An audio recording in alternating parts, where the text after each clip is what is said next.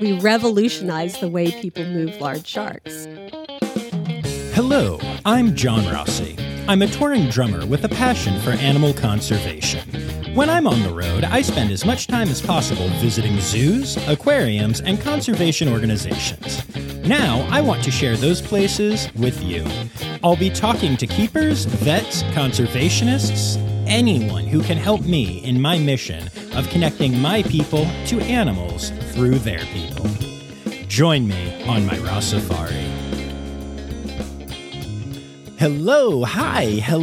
Welcome back to the podcast that answers the question, just how big are a bull shark's horns? The Ross Safari Podcast. Y'all, I am excited to bring you this episode, but let's do some house cleaning first. Nope, housekeeping, that's the word. I should stop recording these so darn late at night. Anyway, make sure you're following along at Ross Safari on Instagram, Twitter, and Facebook, at Ross Safari Pod on the not really heavily used TikTok. And don't forget, y'all, we've got really cool merch available at rosssafari.com. Hoodies, t-shirts, all kinds of stuff. There's one with like one of my logos on it that has all the cool drawings of different animals. And then there's the What's Your Poop Story line of hoodies and shirts and such. It's cool stuff, y'all. I got to tell you, every time I wear my poop story hoodie out, people ask me about it. So check out rosssafari.com and go grab yourself some poop story merch. Outside of that, I just have some cool stuff to say in that I am currently gigging in the Phoenix, Arizona area. So, you know, if you are a Phoenician, that's not what that word means. But if you are in the Phoenix area, let me know. I'd love to meet up or chat, or maybe even have you come see the show, see the other thing that I do, the whole playing the drums thing. But also, I'm excited to tell you that I have yet again reached out to a bunch of cool facilities and started to get some responses. As you know, until the interviews are recorded, you never know what's going to happen. But things are looking pretty darn good for Phoenix, just like they did for California and the road trip out here and Florida and all the other things. Y'all, this podcast, it's going places. Like, literally, we go all over the country and do this. And that includes going to exactly where you would expect to find one of the coolest, most innovative aquariums in the country, Oklahoma. Okay. If you know your geography, then you know that was a weird comment to make, because Oklahoma is landlocked and not exactly known for its sea life due to its lack of sea. However, the Oklahoma Aquarium does an amazing job of bringing the ocean to a landlocked state. And also, oh man, there's just, okay, so I don't love putting a ton of spoilers into the intro here, but there is so much good stuff in this episode, okay?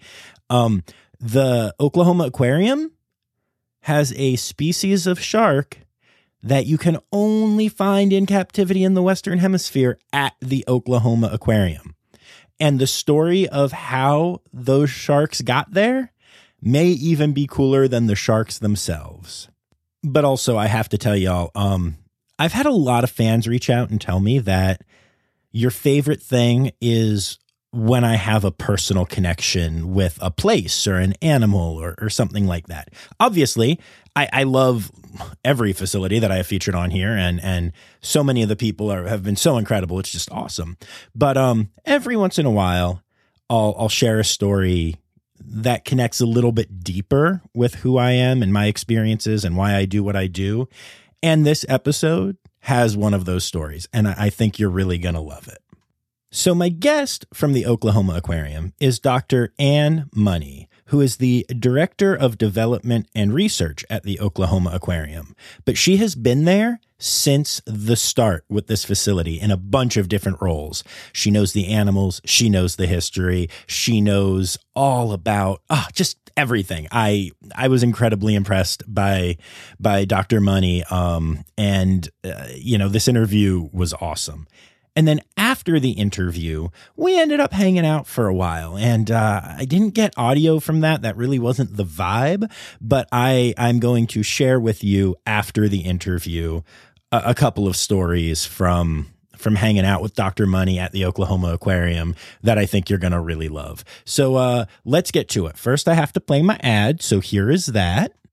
Today's episode is brought to you by Daydreamers Studios. Do you have stories and expertise to share with the world? Have you ever thought about starting your own podcasts? There's no better time to start than now with the help of a trusted production partner. Daydreamers Studios is a full-service production company that takes all the stress off your plate. You can focus on creating engaging content while they focus on recording, editing, audio engineering, hosting, and publishing on 22 platforms. Log into the advanced remote system with one click, and the Daydreamer team will be on the other end, ready for you to record everything you have to say. Owned and operated by Daydreamer Network, Daydreamer Studios continues on the company's mission to empower storytellers of all kinds by making podcasting accessible to all. For more information and current promotions, visit daydreamernetwork.com/studios. And now it is time. So without further ado, here is my interview with Dr. Ann Money of the Oklahoma Aquarium. All right, so why don't we start off by you telling me who you are, where we are, and what you do here. Well, hello there. I am Ann Money, and we are at the Oklahoma Aquarium, and I am the Director of Development and Research. Okay, and what's your real name? Because Ann Money is clearly like a stage name. Come on, that's too good. My guest today is Ann Money. Well, I actually married Money, so yeah. She married into money, folks. Yep, and I even have a moneymaker. Amazing. We are off to a great start for a science podcast. Awesome. So we're here at the Oklahoma Aquarium. And a little birdie told me that you have been here since basically the start of this. Yeah. Cool. So I want to talk about that. But first, I want to talk about you and what your journey has been like to get here. So tell me about like when you were younger. Did you know you wanted to do animal things? And what was your journey like? It was really hard and really long. So I always knew I wanted to be a biologist. I mean, once I got past that, I want to be a blues singer and an astronaut and all that, I settled on biology, but I grew up in the DC area. Okay. So on the Chesapeake Bay, and spent my life on the water, my early days on the water. And from there, I went to undergrad right outside of DC. And then I went to Seattle because why not? It was the mid-90s, and that was a great place to be. That's really good. Yeah. And while in Seattle, I would contract up in Alaska, and I worked as a biologist on the fishing boats. And it is as crazy as the TV show, what is it, Deadliest Catch, makes it look. Yeah, it's insane. It's absolutely insane.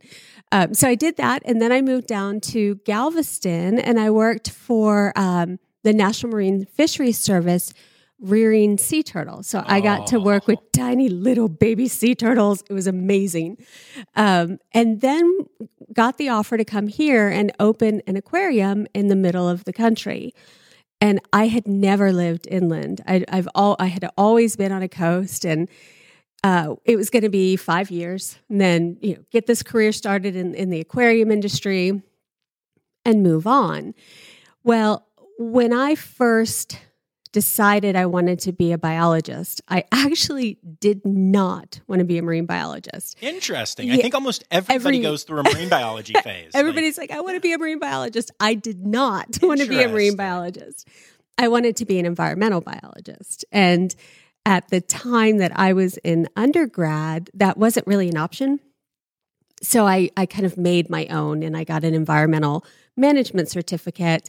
And then every job I got was in marine science from that point on.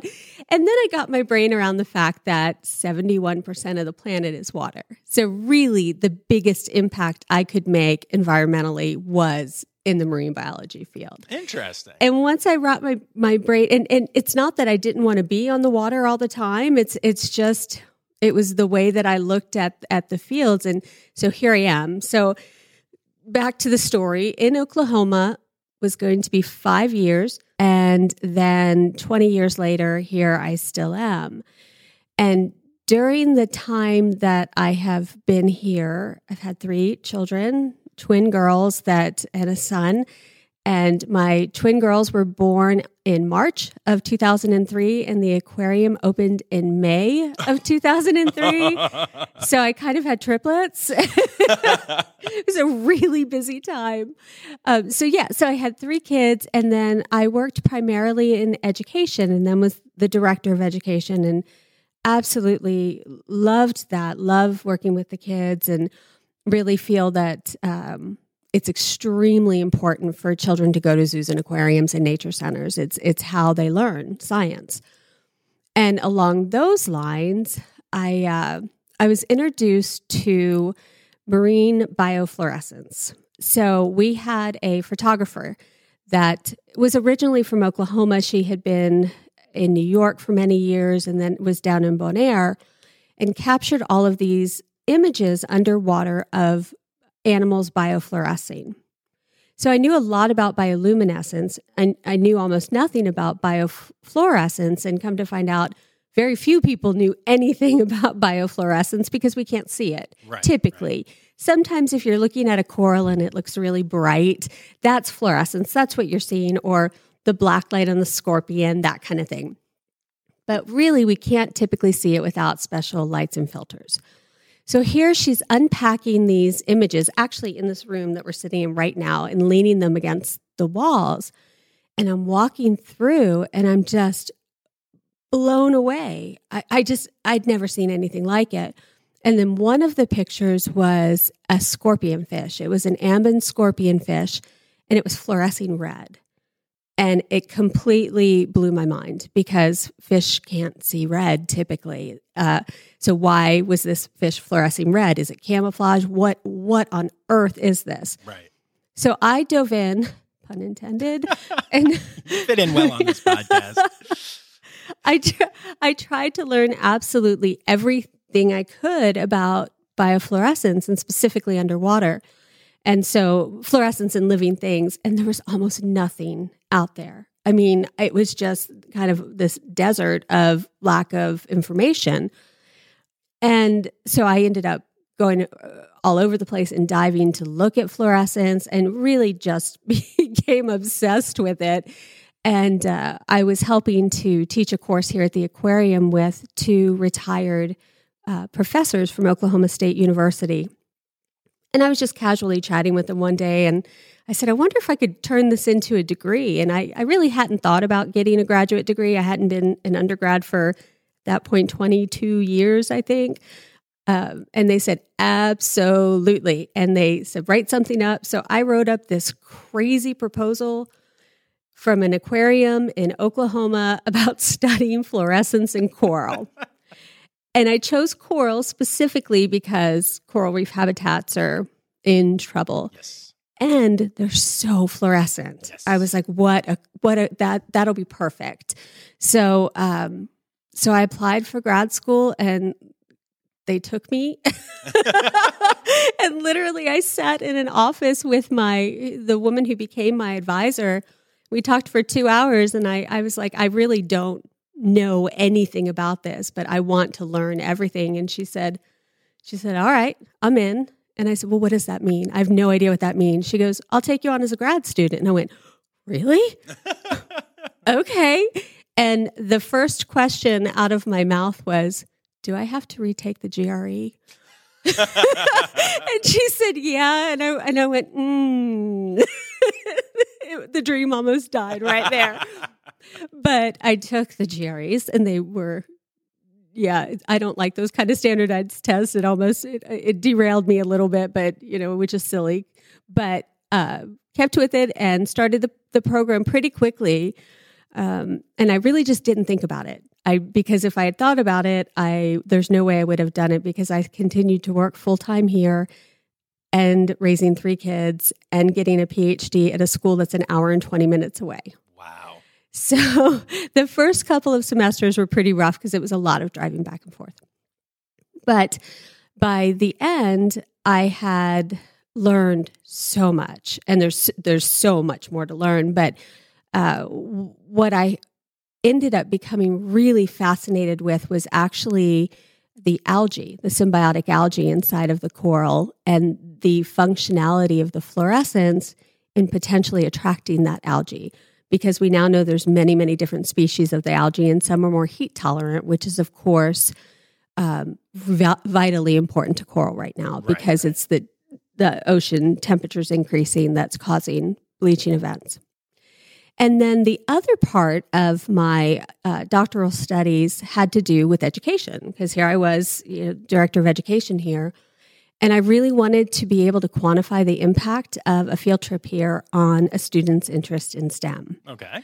And so I did pre and post surveys, and I had a blast with it. It was really interesting to take a group of kids and say something like, who here is a researcher? And maybe one child would raise their hand. And then you ask, who here's ever asked a question and found the answer? And of course, everybody raises their hand. And I said, well, every one of you is a researcher. And what I found through that research was there was a statistically significant increase in how fun the kids thought science was. Now that's a given. We have bull sharks and sea turtles. That's an easy one. But also their interest in potentially pursuing a STEM field.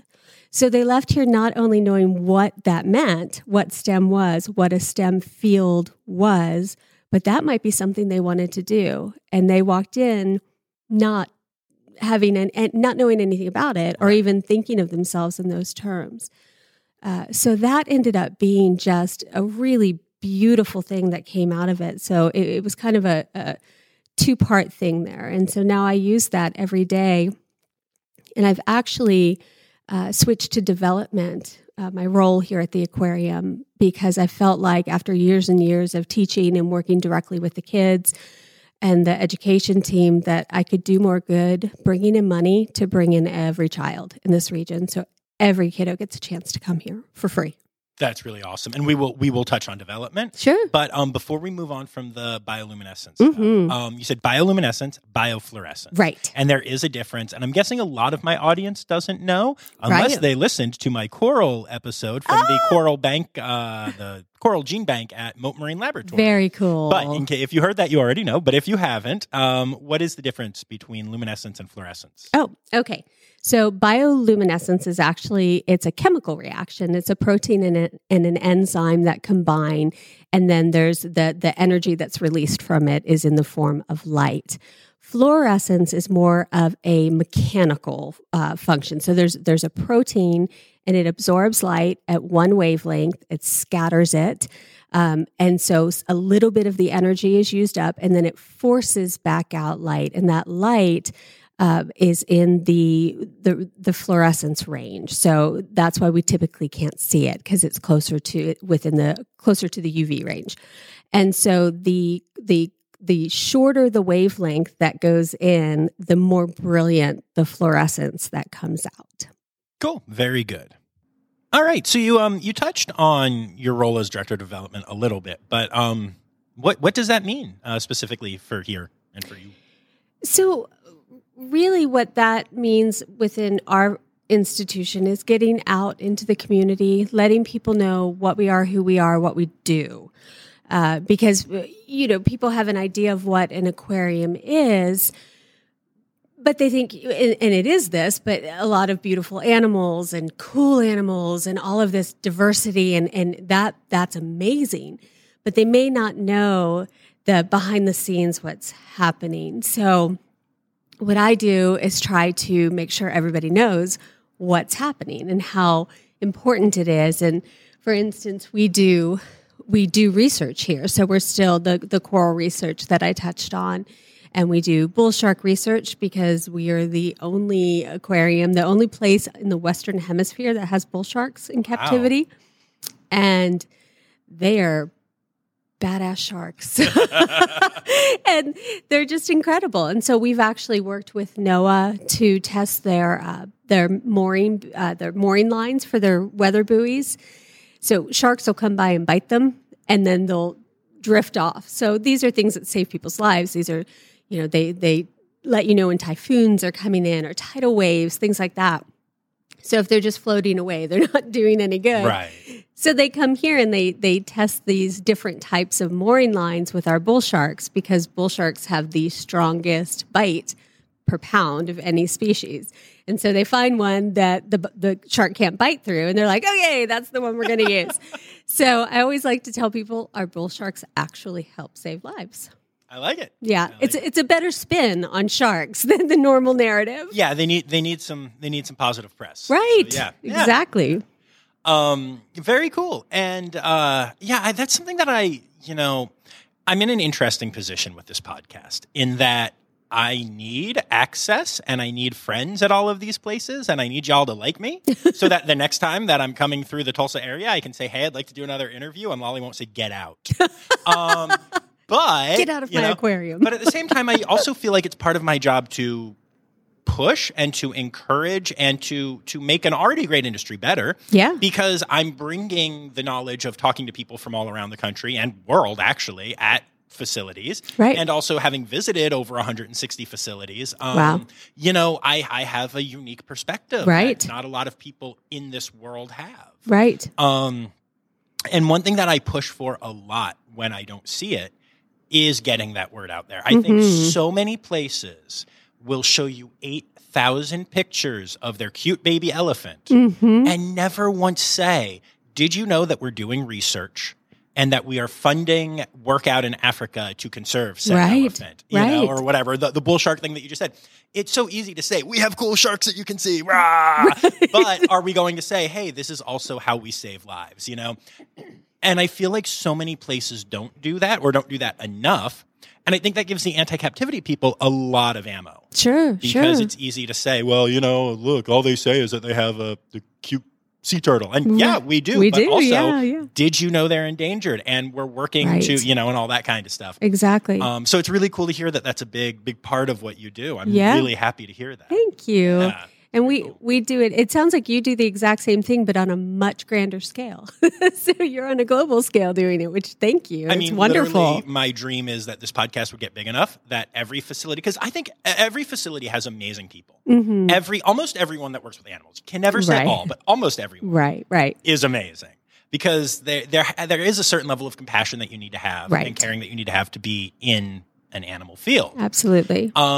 And I think every story deserves to be told. Yeah. And I think every facility should have their own podcast and put me out of business. But this takes time and effort and knowledge that a lot of facilities don't have to spare. Sure. And so I want to be that guy for literally every facility. Yay, I want love places that. to call me and be like, we're opening a new exhibit. Come, or whatever. Or can we do a Zoom interview about it? Whatever. I want, because all of these stories deserve to be shared. Yeah. And I think it's so important. That's fantastic. I really, really love that. Talking about the education component, one of the things that was really fascinating to me is that children in the United States are some of the most scientifically literate in the world until they get to about 3rd or 4th grade. And then interest drops off, which is where zoos, aquariums, informal science learning centers come into play. But they really think the big they, really think it's because of kids going to facilities like this. But then there's a flip side to that because not everybody can afford to go to a zoo or an aquarium. So it creates this socioeconomic gap in learning. And so I think along with, what we do for the animals and for the planet, we need to do within our communities for our kids to make sure that everybody gets that same experience. And that experience may be, hey, I want to go see a cute sea turtle. Perfect. But there's not a child in the world that will walk away from touching a shark and not remember touching that shark. So it's I love what you're doing because it highlights that. That's fantastic. Well, thank you. I really appreciate that. And with all of that awesome and good, deep stuff being said, let's talk about a cute sea turtle because I have a story. Okay. So a couple of years ago, I was playing the Hard Rock in Tulsa, and I rented a car.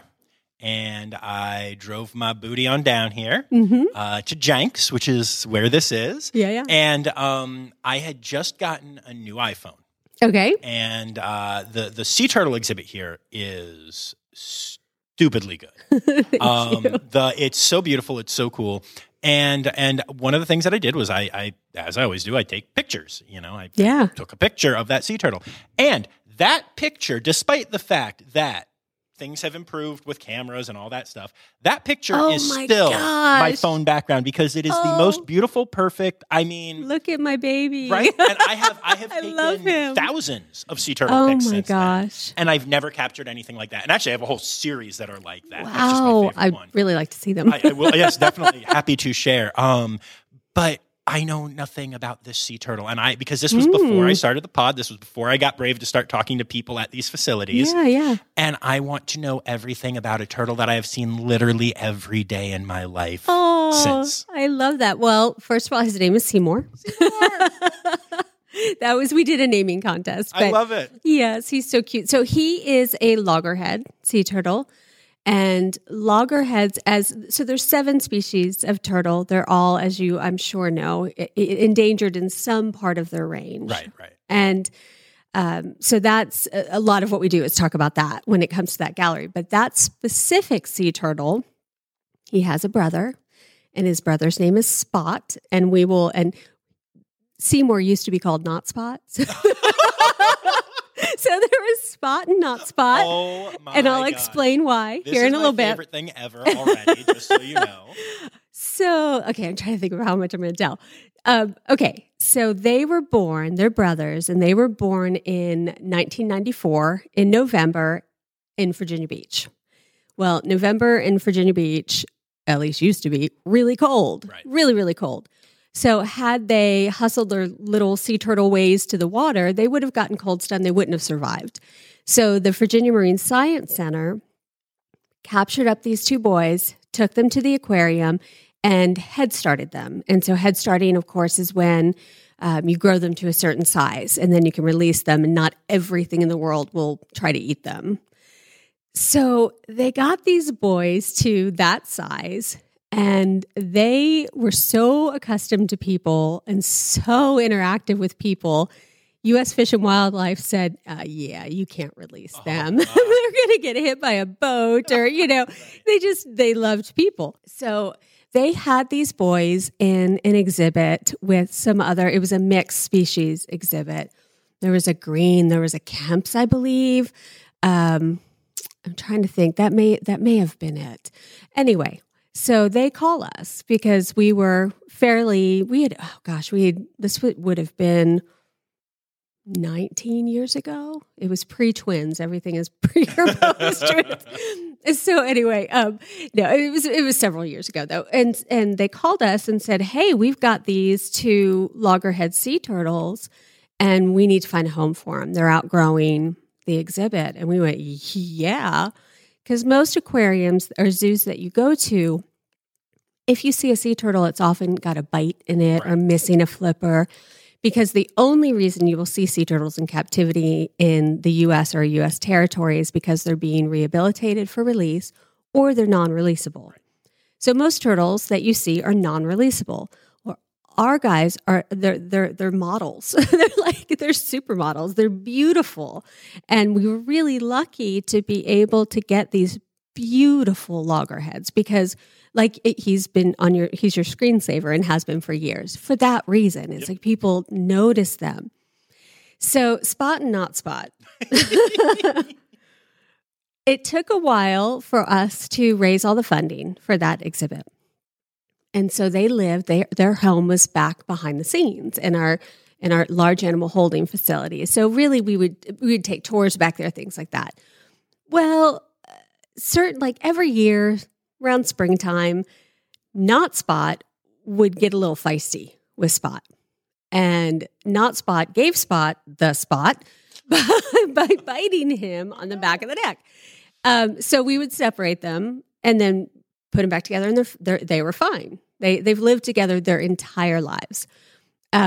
So when we opened the exhibit, we put them both on exhibit and not Spot. Now Seymour said, oh, no, this is mine. This is my territory. So now we have Seymour on exhibit and Spot is behind the scenes. And we switch them out occasionally just to keep it fresh for them in the enrichment. So when they called us, I fly out to Virginia to pick up these turtles because if you remember, my job previous to this was working with sea turtles. Right, and right. I have transported hundreds of turtles through that job. So I was kind of a natural fit for that particular job. So I fly out there and I go into the aquarium and I'm talking to the curator and we walk up to the tank and it was beautiful. And a diver gets in and immediately goes to the bottom, sits on the bottom crisscross, and this giant green sea turtle swims over and sits in his lap. And everything in me went, squeak! I'm finally going to get to play with them. Because, of course, it was all very, professional. It was all very scientific with the little guys because they were wild turtles. So I was so excited. And then I realized there was probably a reason we got these two guys because I love them with every fiber of my being, but they are sassy. I mean, really sassy. So when they were back behind the scenes, we would get in, and we still get in, but we actually take them off exhibit when we do. And we would get in and we would scrub and just interact with the turtles just for enrichment. And you would try to climb out, and Seymour would grab your flippers. Say, no, I'm not done playing. So yeah, they are crazy. They're a handful. They were about 200 pounds when we picked them up, and you move turtles dry. So you moisten them down with a spray bottle, and you keep like a moist towel over their head and over their carapace, their shell. And I moved them in the back of a U-Haul. And I had been given dimensions that the preferred dimensions to build these like dividers for them. And I was a tiny bit worried. I thought it might be a little bit too big because if they have too much space, they can they're flippers, they can hurt themselves. Right. So I get maybe 20 minutes down the road and I pull over and I open the back of the U-Haul, and sure enough, they had too much space. So I hoofed it to the closest feed and tack store I could find.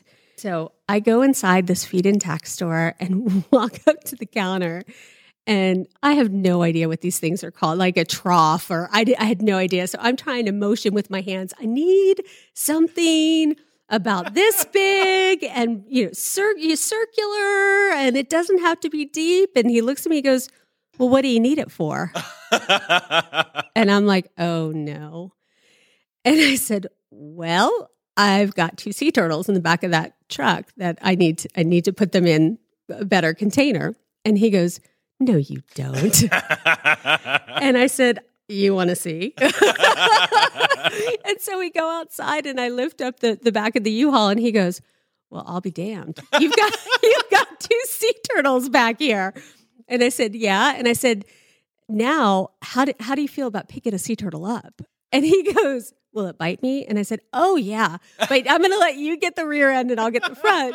Because it was me and a 90-pound woman, and we had to lift them into these containers. So these guys are big guys, and I'm like, so I'm going to recruit you for this. But I laugh when I think about that because I wonder if to this day they still go, remember that crazy lady that pulled up with the sea turtles in the back of the truck? But yeah, that's how we got them. And now they're 325 pounds. They're big boys and they're beautiful and perfect. That's really awesome. Yeah. When I got here, Lolly took me on a quick tour just to like reacclimate myself with everything, but we didn't actually go in to see the seat. It's just, turtle over there. We keep going. And I was literally like, I'm always torn between the professional who's like, this is good, get your information, set up, record, and the child in me, especially because I haven't seen this turtle in years. And like I said, I see it every day, that I literally just wanted to ditch her and run. And like, I literally just wanted to be like, bye. And see ya. Oh my gosh. Of all the people, she would understand. Yeah, she'd be like, "No, I'll come with you." I totally get it. But I was like, "Be professional, be professional." You can see the turtles after the interview. That's hilarious. Yeah, I'm obsessed. I mean, it's such a gorgeous exhibit. Thank you. Yeah. I will tell you, there are a lot of perks to my job and doing what I do. But one of my biggest perks is because I'm in an aquarium and I work with kids, I can anthropomorphize the heck out of all of these guys. And so they all have voices. And I'm like, I swear I'm a doctor. I promise you I'm a scientist, but look at how cute he is. It's ridiculous, but I love it. I love that part of my job. That's so awesome. And I think, I recently had on a scientist, Dr. Lydia Green from the Duke Lemur Center, okay, who was talking about the same exact thing, because I said, I know there are some facilities that are more research-based that won't name animals or whatever. Sure. And she literally goes, she's like, no, they have names and they have personalities, and it's okay to love them while also keeping your scientific mind separate. And exactly. I, like, I get that. Yeah. Yep. So I'm a big supporter of that concept. Yeah. Well, the more excited we are about our animals, the more excited the people who walk through this building are. Mm-hmm. So they form an attachment. And, as humans, we care about things that we form an attachment to. Yep. And so part of our job is making sure people form an attachment to these amazing animals so they care about them. Yeah, absolutely. So, and anyone who tells you they don't name their animals is lying. They totally do. They just may not tell you. Good to know. Yeah. I can't wait to call some people out on that one. Yeah. Okay. What do you really call that animal? All right. So, that's really the only reason I came was to find out about this little sea turtle in my world. And now I know there are two. But Spot, so good. So good. But I suppose I should ask about more stuff here because, I am a podcaster. I hear you. So you had mentioned bull sharks and that y'all are the only ones in the Western Hemisphere with them. So talk to me a little bit more about bull sharks. I'm just picturing sharks with huge horns on their head. Right. Probably wrong. So sounds appropriate in Oklahoma. We got lots of bulls here. So we're the only place in the Western Hemisphere. We also have the largest collection of bull sharks anywhere in the world, right here in the middle of the country. So when we were opening, we knew that we wanted to have bull sharks because they're a huge statement and they are such a fabulous way to talk about shark conservation because they have a really bad rap. And I can tell people that we get in and scuba dive with them every 2 weeks and have been doing this for over 20 years. I'm going to knock on some wood. And so far, you've only lost 3 divers. Just 3. Yeah. But, there was that other guy, but no. But nothing. I mean, we've never had any sort. Now, they're a wild animal, and you show them respect. Of course. And so we are extremely respectful, and we do wear chainmail just in case, because that would look real stupid or something. But yeah, it's a great teaching tool, right? So we knew we wanted them, and obviously, not many facilities have them. They're hard to keep.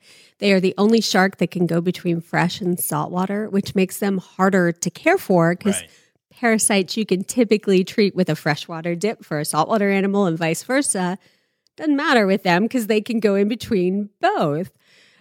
So they're hard to come by. And SeaWorld in Orlando had a collection of fairly old at that time bull sharks. And they were needing to redo the exhibit. And so they called us and said, hey, we heard you guys wanted bull sharks. We have this group of sharks, and they're yours if you can get them. So at that point in time, no one had ever successfully moved a large bull shark like that. And we said, well, I mean, let's give this a go. We can figure this out. And we built these, like a big stainless steel bathtub, basically. And we went out to Orlando and we took one of the sharks and we put her in the bathtub and we're blowing oxygen because they are one of the species that has to swim all the time to pull oxygen out of the water. So we're blowing oxygen over her gills and we drive around the parking lot for about an hour. And then we realize she's not doing great. So we take her right back in, we put her back in the water. And we put her back in, and we realized that she was really kind of pink on her ventral side, on her bottom. And we thought, well, I bet that muscle movement is not just to breathe, it's to keep the blood flowing. So we took a different shark. We put it in this bathtub. We blew water over its gills. And every 15 minutes, we got in with it and straddled its tail and walked it back and forth. My gosh. I couldn't make that up. So drove around the parking lot for 24 hours with this shark. And she did great. She was beautiful. She was healthy. We went, all right, let's do this thing. So we put all of those sharks in stainless steel bathtubs in the back of a U-Haul truck and headed to Oklahoma.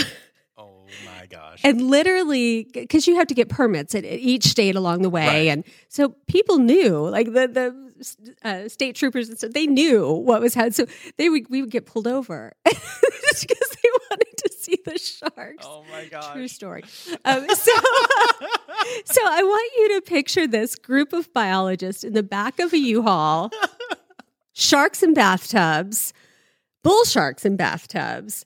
Lights are going on and off in the back. Everybody's motion sick because they're in the back of a truck. So people are throwing up. Oh my God. And then getting in with the bull sharks and walking the bull sharks and then getting out all the way to Oklahoma. I've never seen people look more green in my entire life, because you can imagine how it probably smelled back there at that point. It was horrible. But we revolutionized the way people move large sharks. It's amazing. and now it's kind of an industry standard that we know we have to keep their muscles moving. So yeah, these guys from Oklahoma figured that out. Yeah, well, I mean, again, who doesn't think of water when you think of Oklahoma? Right. We actually do have more coastline than the East and West Coast combined. I know, believe it or not, most of it's man-made lakes. I was going to say, I mean, okay, but that's still not what most people are thinking right, of. No, not at all. I just like to throw that in That there. is actually a really interesting fact. And it does bring up an interesting question, though, which is why? Why are y'all here?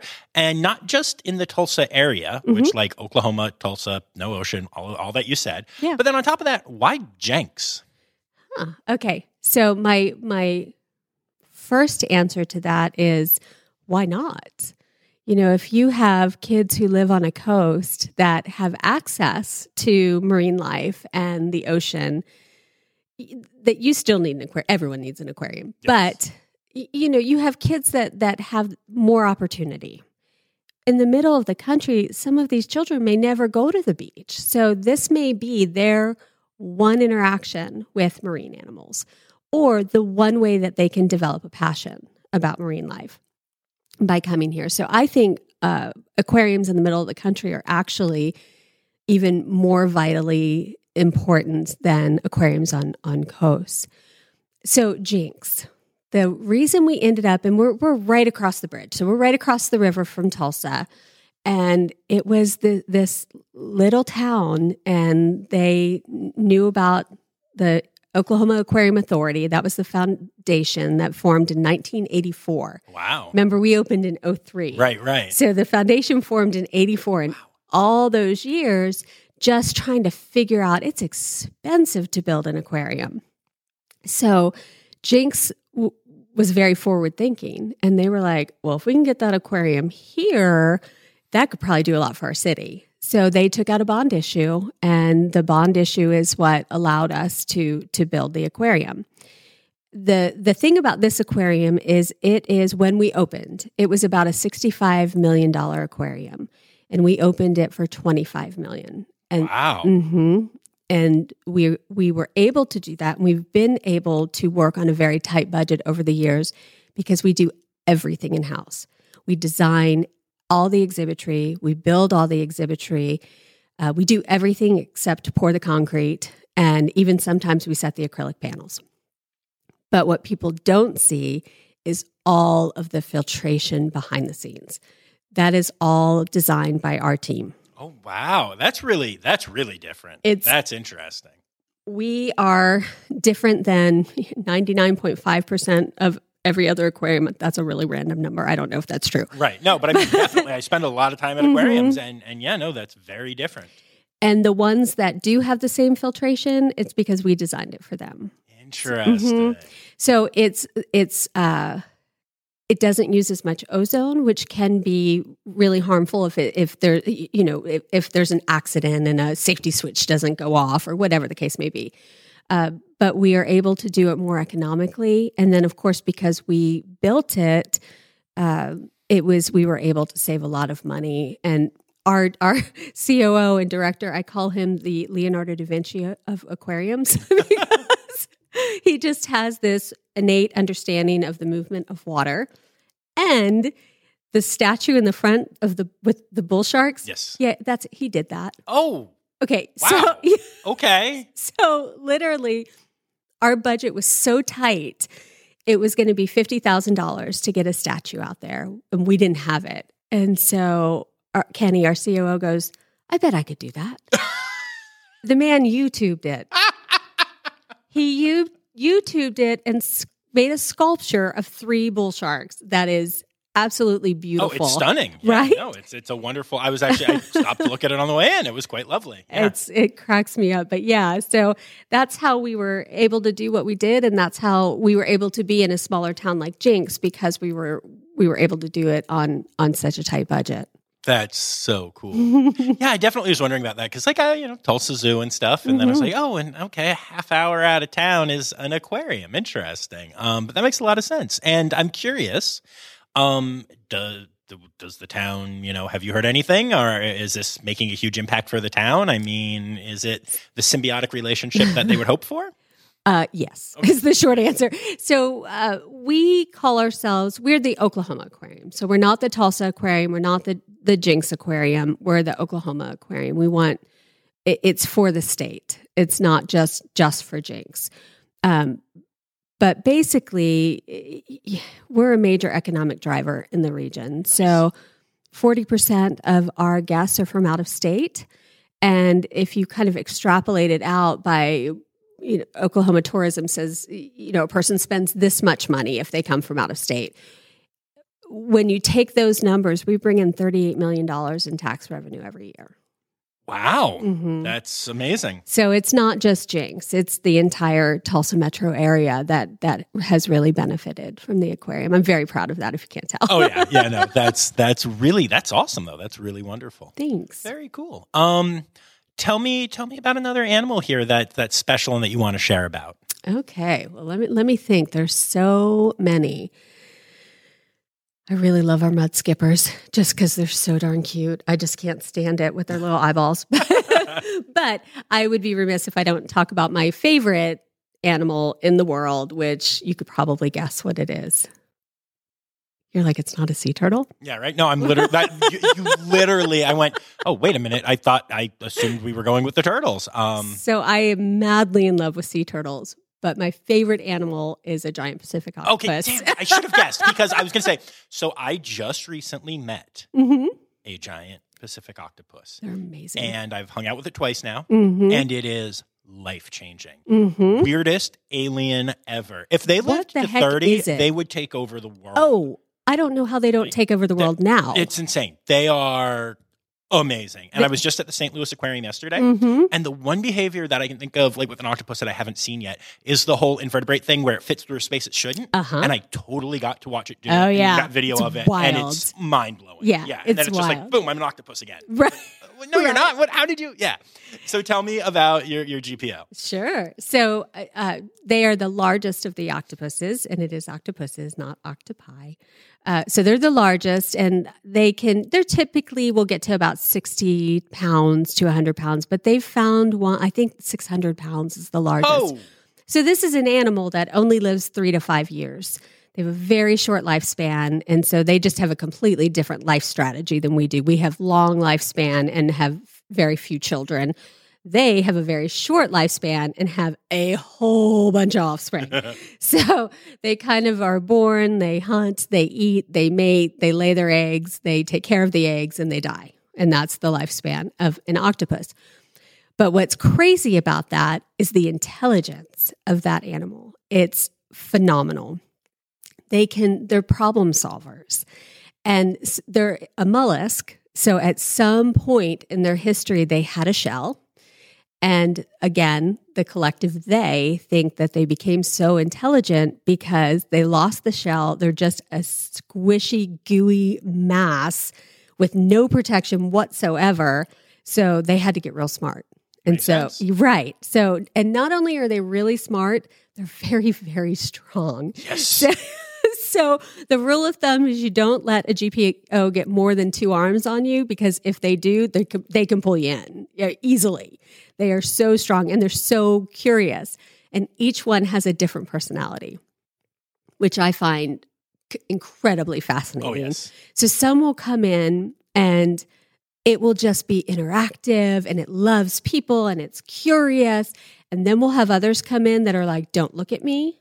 I don't want to see you, put the food in and walk away. It's just incredible. But so it wasn't a GPO, but we at one point had a Pacific red octopus, and her name was Ruby. They all have names. Of course. And she actually came in on a kelp holdfast to the invert lab at Oklahoma State University. So I get a phone call from the professor, and he's like, hey, this octopus came in this holdfast. Do you guys want it? And I went, yes. Yes, we do. And, I probably should have asked the biology crew first, but this was kind of a beg for forgiveness later kind of situation. Fair. So we go and get this little octopus and we bring her back. And I am so excited. I can't wait to meet her. And she's just a legend at this point with all of the students at OSU. And so she gets here and I give her some time to acclimate. And then I'm like, okay, I'm going to go meet her. And I walk up to the tank and I stick my finger in the water just a little tiny bit. And she's like, roar! I'm going to bite your finger off. And she's spitting water at me. Oh, And no. she absolutely hates me. Oh, no. Like, hates me. And I'm like, I saved your life. I gave you a home. You should love me. But she did not until the day that she passed, because they're smaller. They only live about a year and a half. Until that little octopus's life ended, she did not like me, and I was never able to interact with her, and it broke my heart. Oh, no. That's so sad. That's amazing, though. They're funny. They are something else. You're right. They're aliens. It's like, how is that even a thing? Yeah. No, and the 2-arm thing, I was warned, one thing, I get to meet a lot of animals. I get to go behind the scenes when I do this stuff all the time. And I was told, if there's more than a second arm coming towards you, like pull back. But I didn't fully understand the strength of an octopus. And so an arm went on me. And I was like, this is very cool. And then the second arm went on me. And I was like, okay. And I was very aware, listening to what the keeper said, keeping an eye on all of the other ones. Right. All other 6 of them. And I see a third one coming up. And I just go to casually pull my arm back. Like if a red panda had my arm or something, has happened all the time, And you go, boop, and it's fine. And I went to pull my arm back and it didn't move. And I'm like, panic sets in. And I stay calm, but I was just like, it has my arm and it can't unhave my arm. And she kind of intercepted the third one and then literally started pulling the suckers off and was like, you will have hickeys, it's fine, just be aware. But I had no clue that I'm a drummer for a living. And this octopus had my arm and had full control. Yeah. And I was just like, what is happening? I had no clue what was happening in that moment. It's amazing. They can lift. I mean, I've heard anywhere from 80 pounds per sucker, which I can't even imagine. But a good rule of thumb is about 100 pounds per arm. So they got 8 of them. Yeah. They are really, really strong. It's crazy. Yeah. I have always thought they were amazing, but meeting one, it's like now I'm just like an octopus evangelist. Oh yeah, absolutely. Have you read Soul of an Octopus, Yes. Cy Montgomery? Yes, and I watched the Netflix series, My Octopus Teacher or whatever. Yes, and that was the thing too, where spoiler alert, as was mentioned, they breed once and then they die, after giving birth. I was super enjoying the show, and then they were like, and now she is pregnant. I was like, no! I just immediately started crying. Oh, yeah. I was like, it was Rip bad. your heart out of your chest. chest. So bad. I was so unhappy about it. You were not alone in that. Yeah. Oh my gosh. Yeah, but they are amazing creatures. Absolutely. Was there anything else that you wanted to hit on before we get to the last 2 questions? I mean, I can talk all day. I believe that. Yeah. About our animals, but no, go for it. All right. So then, are there any conservation organizations you'd like to give a shout out to? I would. So, and they are close by. They're here, and it's Sustainable Tulsa, and they are an amazing organization. It was started by one woman, Corey Williams, and it has expanded and expanded, and now there are so many partners in this organization, and they have what's called their scorecard program, and so it's a way to quantify your sustainability. Nice. Yeah, exactly. So it's a way for you as a consumer can know how sustainable is this organization. And we're gold, by the way. I'm just going to throw that out there. But, with my little certified compostable cup that you gave me for my water, I believe it. Yeah, we do our best. But yeah, Sustainable Tulsa all the way. I love them. It's time now, don't you know? We've come to the end of the show, but there's one tale left to go. You're gonna laugh and say, oh no. It's time for the Ross Safari poop story. Hit me. Okay. So it's not quite a poop story. Poop story. Okay. But it is one of the grossest things I have ever experienced in my life. And I've been around dead marine mammals and unfortunately dead sea turtles. And that's really gross. And this takes the cake. And it was actually fairly recently. So one of our turtles, Spot, we were treating him for an eye infection because his eye was kind of swollen. And so our vet came out and looked him over, and we were treating for that, but the swelling wasn't going down. And so our vet came out and they were kind of just probing around the eye, and they felt something hard behind the eyeball. Okay. So at this point, the vet's finger is in his eye socket behind his eyeball. What? Yeah. And there's this pocket back there. Well, sea turtles have salt glands so that they can excrete that salt from the salt water. And so she's trying to pull this thing out because she knows there's not supposed to be this hard thing behind his eye. And it's not coming, and it's not coming. And then it was like a baby being born. Oh no. She pulls out this crystallized salt lick that was like 3 inches long. So, of course, we're calling turtle vets all over the place. And they're like, yeah, we've seen them before, but not like that. Oh, my Yeah. gosh. So I am happy to report, is doing fantastic now. His eye looks beautiful. And he's like, oh, that feels so much better. So, that was a gross one. Oh, that is so gross. Yeah. The plus side was then the cafe didn't have to buy salt for the next. No, I kid. Oh, no. Ooh, just for that, I'm going to show you the video, and it's going to give you nightmares. Oh, gosh. Oh, my fiance is a vet. Okay. I see it all. How Yeah. funny. How funny. Ooh, all right, cool. Well, thank you so much for taking the time to do this. This Sure. was amazing. My pleasure. Thank you for coming.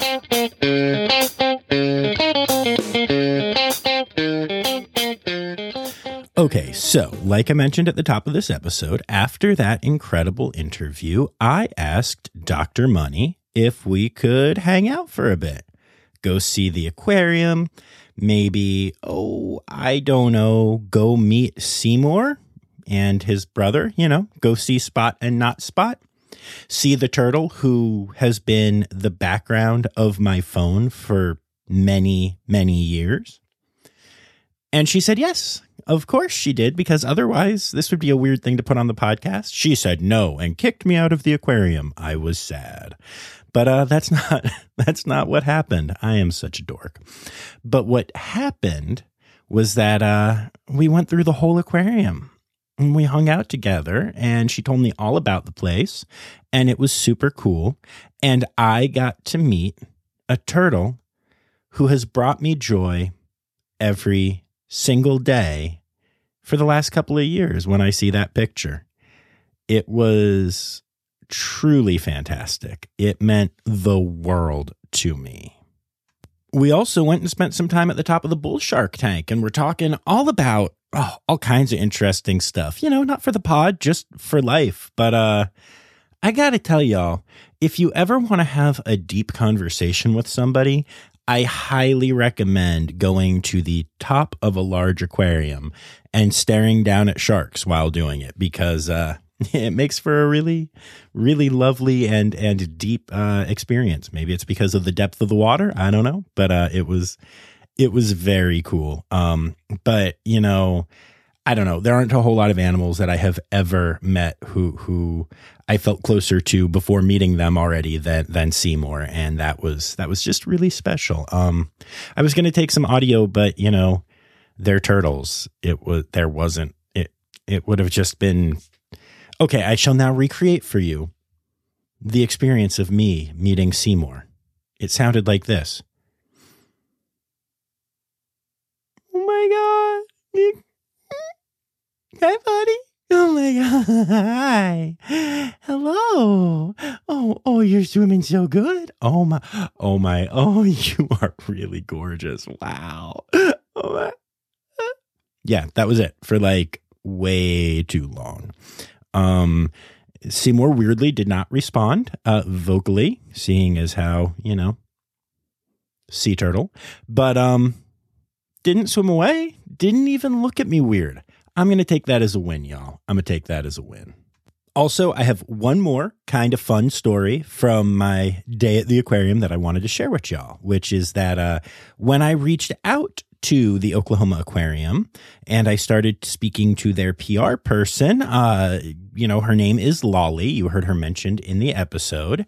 And I was mentioning that, you know, I'm a touring musician coming through town on my way to a gig. And she asked what show I was off to do. So I explained that it's rockabilly music, $1 Million Quartet, Johnny Cash, Carl Perkins, all those guys. And it turns out that she is a pinup model and huge rockabilly fan. And look, I'm not saying that rockabilly music is what got me an interview at a aquarium in the middle of, you know, a landlocked state in the middle of the country. But I'm saying that it didn't hurt. And I just really love all of those small world moments. So like, I just thought that was just so much fun when she was like, I'm in that world too. I was like, what are the odds that we are both in both of these worlds? And please, can I interview someone at your facility? And the answer was obviously yes. So thank you, Lolly. Thank you, Dr. Money. It was such a special day. I loved spending the time that I got to with you both. And also the Indian food that was recommended to me that I ate afterwards. Because if you listen to the road trip episode, you know that's kind of my jam. So yeah, it was a good time. Now, if you would like to go and check out the Oklahoma Aquarium, you can do so by visiting Jenks, Oklahoma, obviously, and also by going to @OKAquarium on Instagram and Facebook, or by visiting okaquarium.org. And hey, special thanks to my Red Panda level patron, Laura Shank. You too can become a patron, Red Panda level or lower if you'd like. That's cool too, by visiting patreon.com/rawsafari. Now remember, friends, the word credits backwards is Styderk. The Raw Safari podcast is produced, hosted, and engineered by John Rossi. Editing and fact-checking by John and Dr. Zoe Vesley Gross. Our theme song is Sevens by Nathan Burke, performed by Nathan and John. Interrupting John theme and additional voices by Taylor Isaac Gray. You can reach John directly on Instagram and Facebook at Raw Safari or by email at rawsafaripod@gmail.com. Raw Safari is part of the Daydreamer Media Network. Now, stop listening to me and go visit a zoo.